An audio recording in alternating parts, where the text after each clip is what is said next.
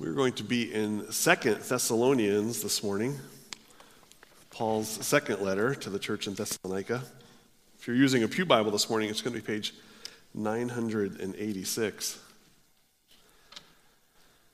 We have been walking through these letters of Paul. We walked through the book of Acts. We understand Paul's journeys. We know where he went, and now we're going back, looking at these letters that Paul wrote in the midst of this story in Acts that we've already walked through.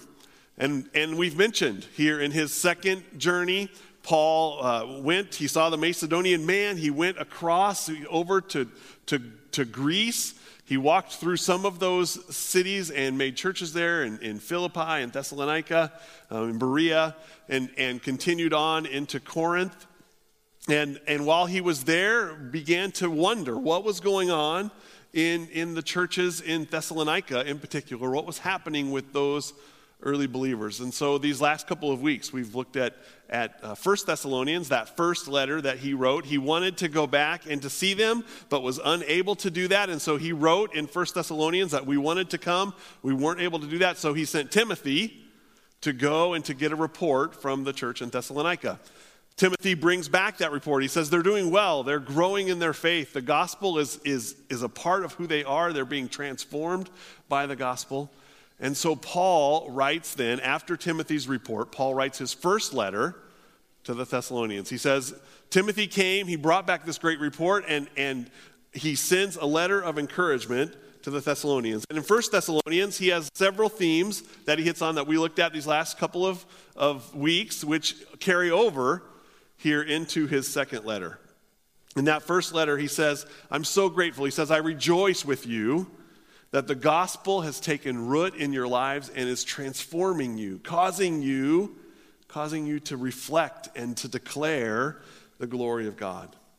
God is giving you grace, he said in 1 Thessalonians, to endure persecution, and God is helping you to fight sin and to love others and to wait patiently in hope. And then he gave them some tips on some things that he thought they needed to know about those things, how to better fight sin, how to better love others, how to better wait for the day of the Lord. We don't know exactly what happens to get this second letter to the Thessalonians. It could be that first letter gets delivered. We know that there's a short window between the first Thessalonian letter and the second Thessalonian letter that we have here. There's not a very long period in between those things. Maybe even at the most a few months in the between those. So that first letter goes. What we can assume is that the letter goes, they read it, and maybe even the one that delivered that first letter to the church in Thessalonica, he comes back to Paul and he says, you know, this letter, it was well received, they heard it, they understood it, but they still have some more questions. There's still a few more things that they're asking about. And so Paul, just a few months probably after he sends that first letter, he pens this second letter to the church in Thessalonica. It has a lot of the same themes, many of the same issues that we dealt with in that first book, he deals with in this second book. This letter is a little bit shorter. In fact, if you're looking in your Bible there, it's probably just a page or two, maybe three, depending on how your Bible is laid out. It's a much shorter letter, and he tries to hit the highlights, but he does much the same as what he did in the first letter. It's a letter of encouragement. That's what I want you to see first as we jump into this, to the very beginning of 2 Thessalonians. Paul wants to encourage the church. If you remember Galatians, that was the first letter that we looked at that Paul wrote. That's a whole different theme. It's a whole different feeling as you read through it. But as you read this letter, Paul's trying to encourage the church in Thessalonica. In fact, his love for those early believers overflows out of this book. In fact, I would say, as I looked at 1st and 2nd Thessalonians these last weeks, I think if you want to know how to pray from Scripture, if you want to follow the example of Paul and the way he prays for fellow believers, how he prays for the church, look in these books. In fact, I want to just walk through real quickly several prayers that we see here in 2 Thessalonians. Right here at the very beginning, he says in chapter 1, verse 3, he says, we ought always to give thanks to God for you, brothers, as is right, because your faith is growing abundantly, and love of everyone and for you and love of every one of you for one another is increasing.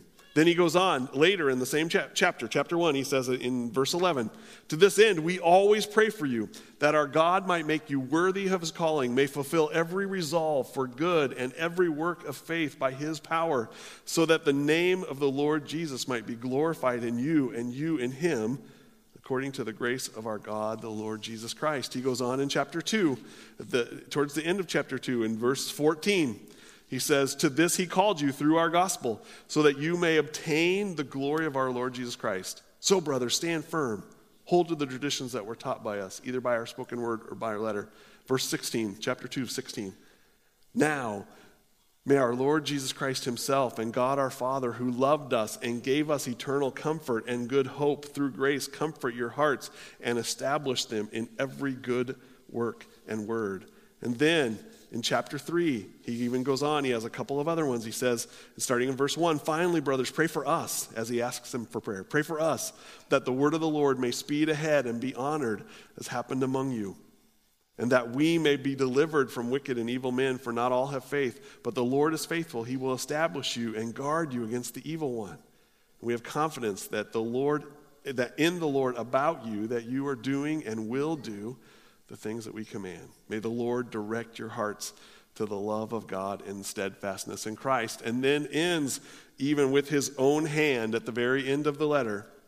In chapter 3, verse 16 says, now may the Lord of peace himself give you peace at all times in every way. The Lord be with you all. The grace of our Lord Jesus Christ be with you all, he says at the end. As you hear those, you probably even recognize them as prayers that we pray over the church, specifically that I pray over you oftentimes at the end of the service. These are often used as benedictions, a number of them I have used as I have prayed over you at the close of a service. These are prayers by believers for believers in the midst of the church. And so I hope that you see these. I hope that you read them, and as you read them, that you're stirred to say, I hope people are praying those prayers for me, and that you might even be moved to pray some of those prayers for the church around us. Paul gives us an example of praying in 2 Thessalonians, but that's not the only thing that he gives us here. Paul deals again in three things that we looked at in 1 Thessalonians that we look at again. The first thing that I think he helps us to see here in 2 Thessalonians is that there is a continued persecution and affliction of the believers in Thessalonica. We saw it in Acts when Paul came to Thessalonica. He had just come from Philippi, if you remember, where he was beaten, where they were thrown in jail. The earthquake came. The jailer was converted and transformed, and they moved on into Thessalonica. Again, they preached for 3 weeks. A riot rose up, if you remember, and there was the people who came in the riot, who came in the mob. They didn't arrest Paul. They couldn't get their hands on Paul. Instead, they arrested Jason, it says, and they arrested him and some others who were hosting Paul and Silas and Timothy. That they were against not just these men who had turned the world upside down, as it says there in Acts, but they were against all of those who might believe. And so persecution started right there in those very first weeks when Paul and Silas and Timothy come to begin to preach the gospel. But it has continued on over the years as Paul left and the church began to grow in Thessalonica. Their persecution and affliction continued on.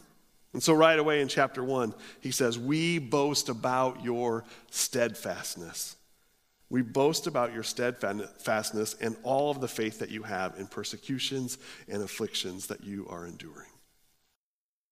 Paul doesn't shy away from the fact that they are being persecuted, that there is affliction, that there is hardship. In fact, I would say that what Paul says in here is that this persecution and hardship and affliction that's coming against you, it should be expected. It should be expected. It shouldn't come as a surprise to you, because persecution is part of what it means to live a life of faith. We live in a Western world where that doesn't feel true to us. Persecution is not necessarily something that we as believers deal with all of the time. There are certainly moments where that's true in our life, but that's not the norm. It probably doesn't happen with regularity. But for the church in Thessalonica and for most of the church in the rest of the world, there is persecution for those who believe. There is suffering for those who believe. There is risk of death, and in fact, there even is death for most of the church and most of the world. And Paul says, you can expect it. You should expect it. But he goes on here in chapter 1, not only to say that you should expect it, we boast because of what we see in you, but then he goes on to say in verse 4, in verse 5, in verse 4 he says, we boast about your steadfastness. And in verse 5 then he says, this steadfastness that you have in the afflictions that you are enduring, this is evidence of the righteous judgment of God, that you may be considered worthy of the kingdom of God for which you are also suffering. Paul says there's going to be persecution and there's going to be affliction, so that you're going to experience persecution and suffering and affliction so that you might be considered worthy of the kingdom, so that you might be considered worthy of the faith that God has implanted in you. God uses suffering, God uses persecution, God uses affliction, God uses hardship to sanctify his people, to conform them more and more into the image of Christ. And that's not just true here for the Thessalonica church. It's true all over Scripture. We see it over and over that God continues to call people, that God's people continue to have suffering and affliction and persecution. They cry out to God.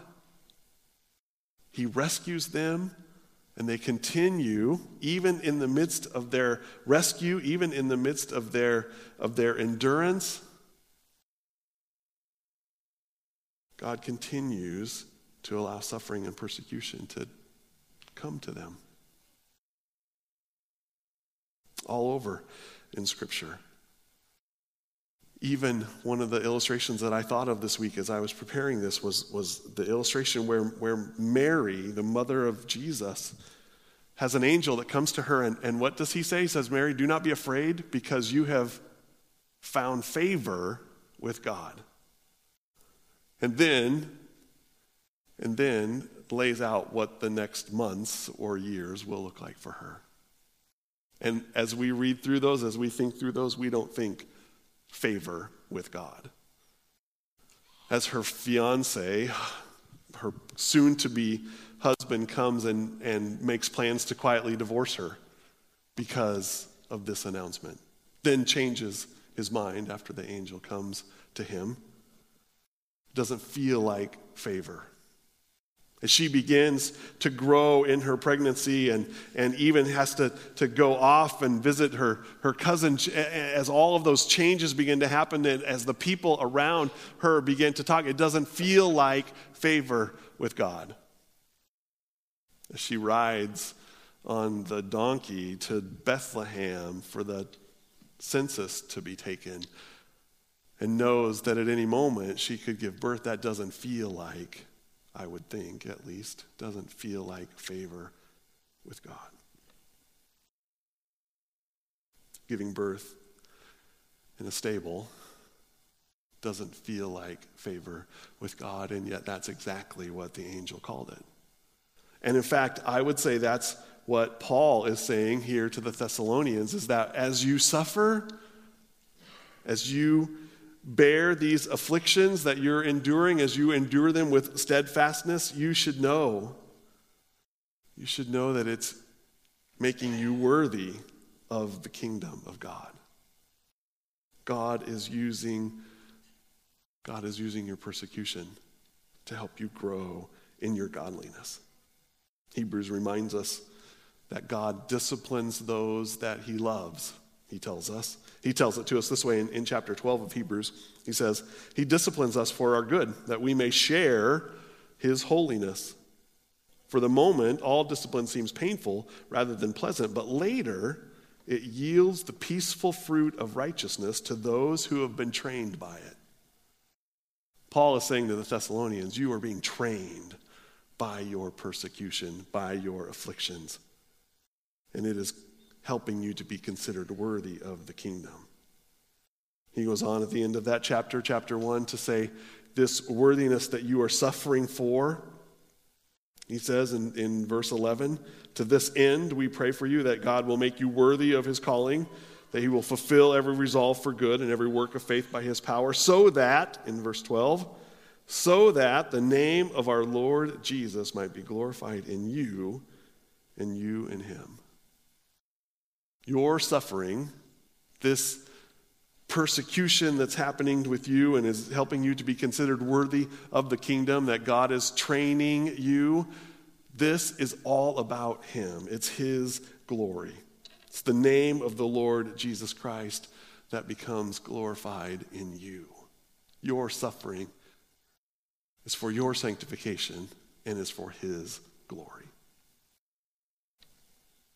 It's easy to lose grasp of assurance. It's easy to lose a picture of our hope in the midst of trial and suffering, and that's exactly what's happening to the Thessalonians. Paul is trying to remind them, this persecution that you're going through, it's for his glory, that you might be considered worthy of the calling that he's given to you, but they have begun to lose sight of the hope that they have. In fact, one of the things that happened, and we talked about this a little bit in this last letter, was that they believed that Jesus was going to come back in their lifetime. Even I think Paul might have even believed early on through these years, he believed that Jesus was going to return sometime during their lifetime. But the Thessalonians, they're dealing with this persecution, they're dealing with this suffering, they're dealing with the hardships that are happening around them, and have been convinced that they must have missed Jesus' return. They must have missed the day he came back. We see that theme in chapter 2 here of this letter to the Thessalonians. That we must have missed the day of the Lord. In fact, there was some kind of letter, some kind of speaker maybe that came and shared with the church that it has already come and gone and you missed out on it. And Paul says, don't be quickly shaken in chapter 2, verse 2. He says, don't be quickly shaken in your mind or alarmed either by a spirit or a spoken word or a letter that seemed to come from us to the effect that the day of the Lord has come. Let no one deceive you. You feel hopeless in the midst of this, he says. You feel like maybe even the day of the Lord has come and we've missed it.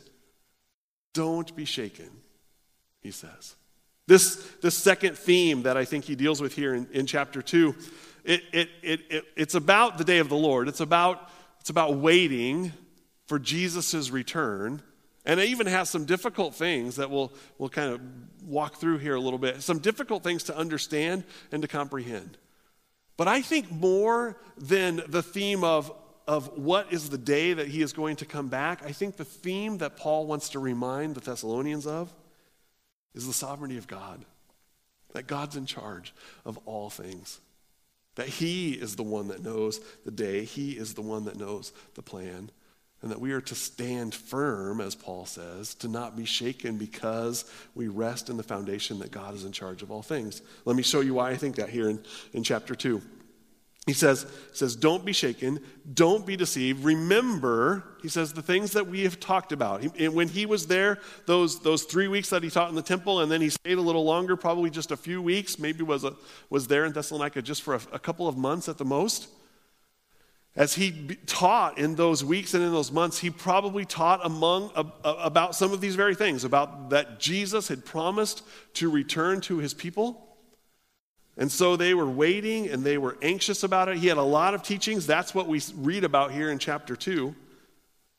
that they would have remembered and been able to recall. And he says, don't be shaken because a number of the things that I told you were going to happen, they have not happened yet. These things have not taken place yet. A number of things that he talks about there, that there's going to be this man of lawlessness that is going to be a deceiver, and he is going to attempt to take over, to rule, to reign over the world. But Jesus, Paul says, Jesus will return and he will defeat, he will kill with his very breath, Jesus says, or Paul says, Jesus will kill with his very breath of his mouth this man of lawlessness, and those that do not believe in the truth, they also will perish when this happens. Difficult things to walk through, things that are even difficult for us because we don't have those first teachings of Paul. And yet we can see in the midst of this teaching, we can see in the midst of this that Paul is saying, don't fret. God is sovereign over all things. Stand firm, he says in chapter 2, verse 15. Stand firm, hold to the traditions that you were taught by us.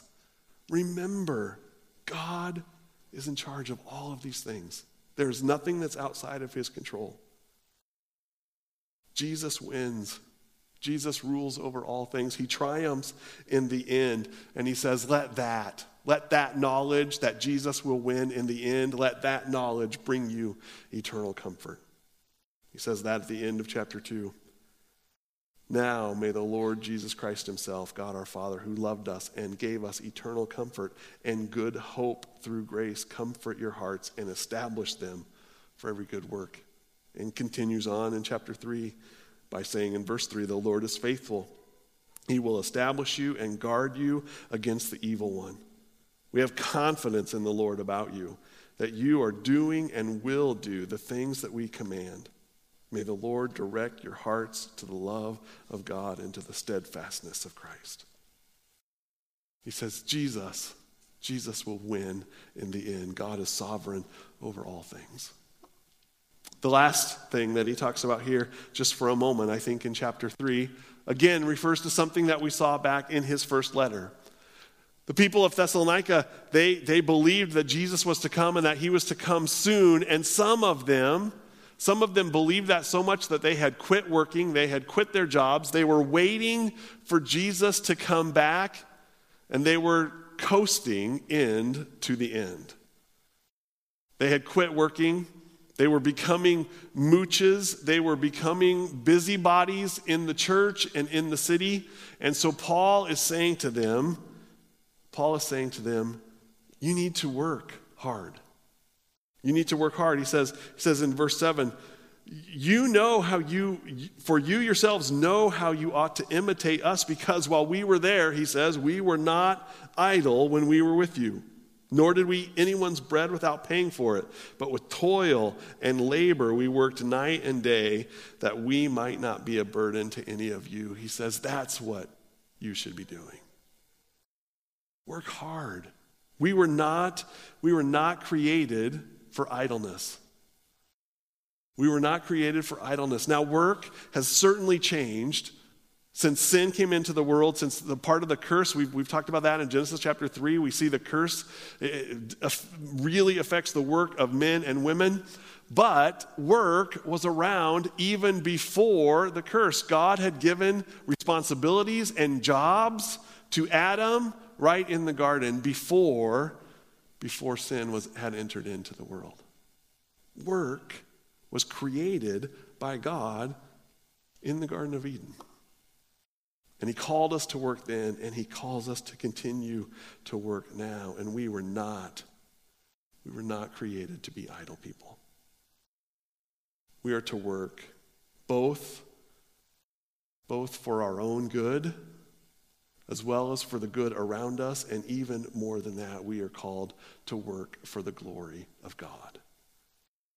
And Paul is asking them, he's commanding them, do not coast into the end. As you wait for this day when Jesus is to come, and Paul, again, I think Paul believed it was going to come soon, even in his own lifetime. I think Paul is saying, as you wait for this day, work hard all the way to the end. Do not coast. Don't take off these last days or weeks or months or years.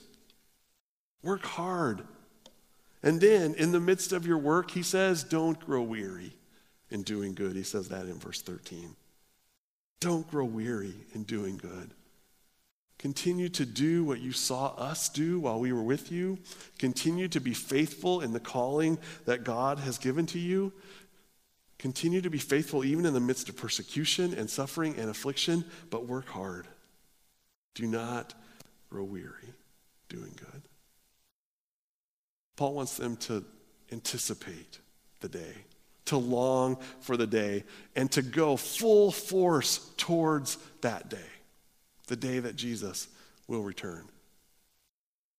This morning, the worship team is going to come and lead us. We're going to sing again a song that we just sang here as we worship together. Looking forward and longing for that glorious day. Paul's admonition to the Thessalonians was, don't grow weary. Don't give up. Don't get tired. It's going to be hard. It's going to be difficult. There's going to be persecution, but be steadfast in it. Endure your hardship. Look forward to that day. Because when that day comes, we do not want to coast in. We want to go in full speed ahead. We want to be strong in it. And he closes by saying, now may the Lord of peace himself, may he give you peace in all times and every way. May he be with you all. The grace of the Lord Jesus Christ be with you all. May that be our prayer as well. Please stand with me as we worship together.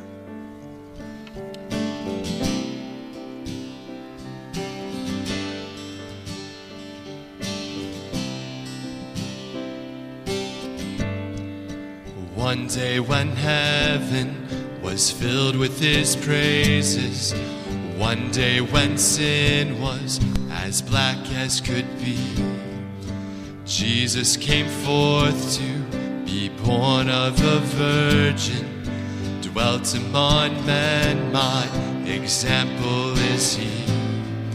The Word became flesh and the light shined among us, his glory revealed. Living he loved me, dying he saved me, buried he carried my sins far away, rising he justified freely forever. One day he's coming, oh glorious day, oh glorious day.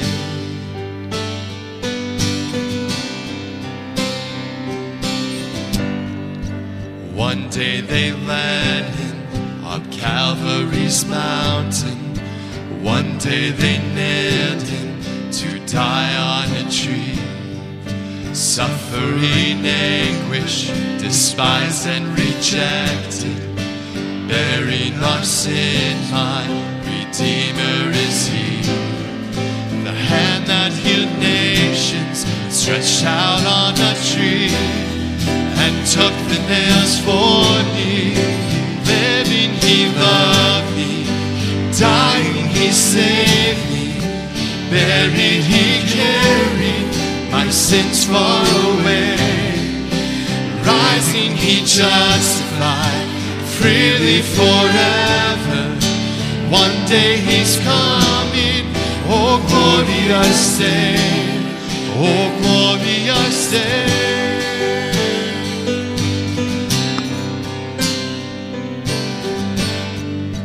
One day the grave could conceal him no longer.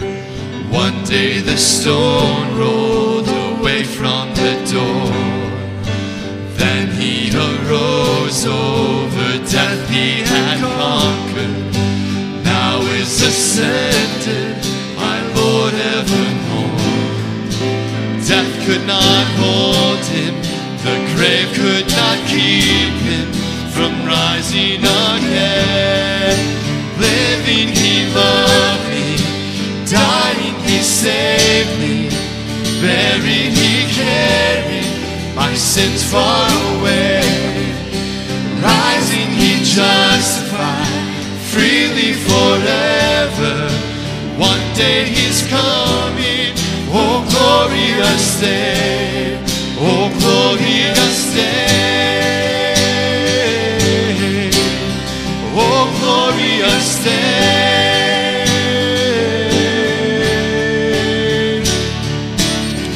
One day the trumpet will sound for his coming. One day the skies with his glories will shine. Wonderful day, my beloved one reigning. My Savior Jesus is mine. Living he loved me, dying he saved me. Buried he carried my sins far away. Rising he justified freely forever. One day he's coming, oh glorious day, oh glorious day, oh glorious day, oh glorious day. Our benediction today comes from one of those prayers here in 2 Thessalonians. A prayer that I, Pastor Stephen, I know as well, have been praying over you this year in 2023.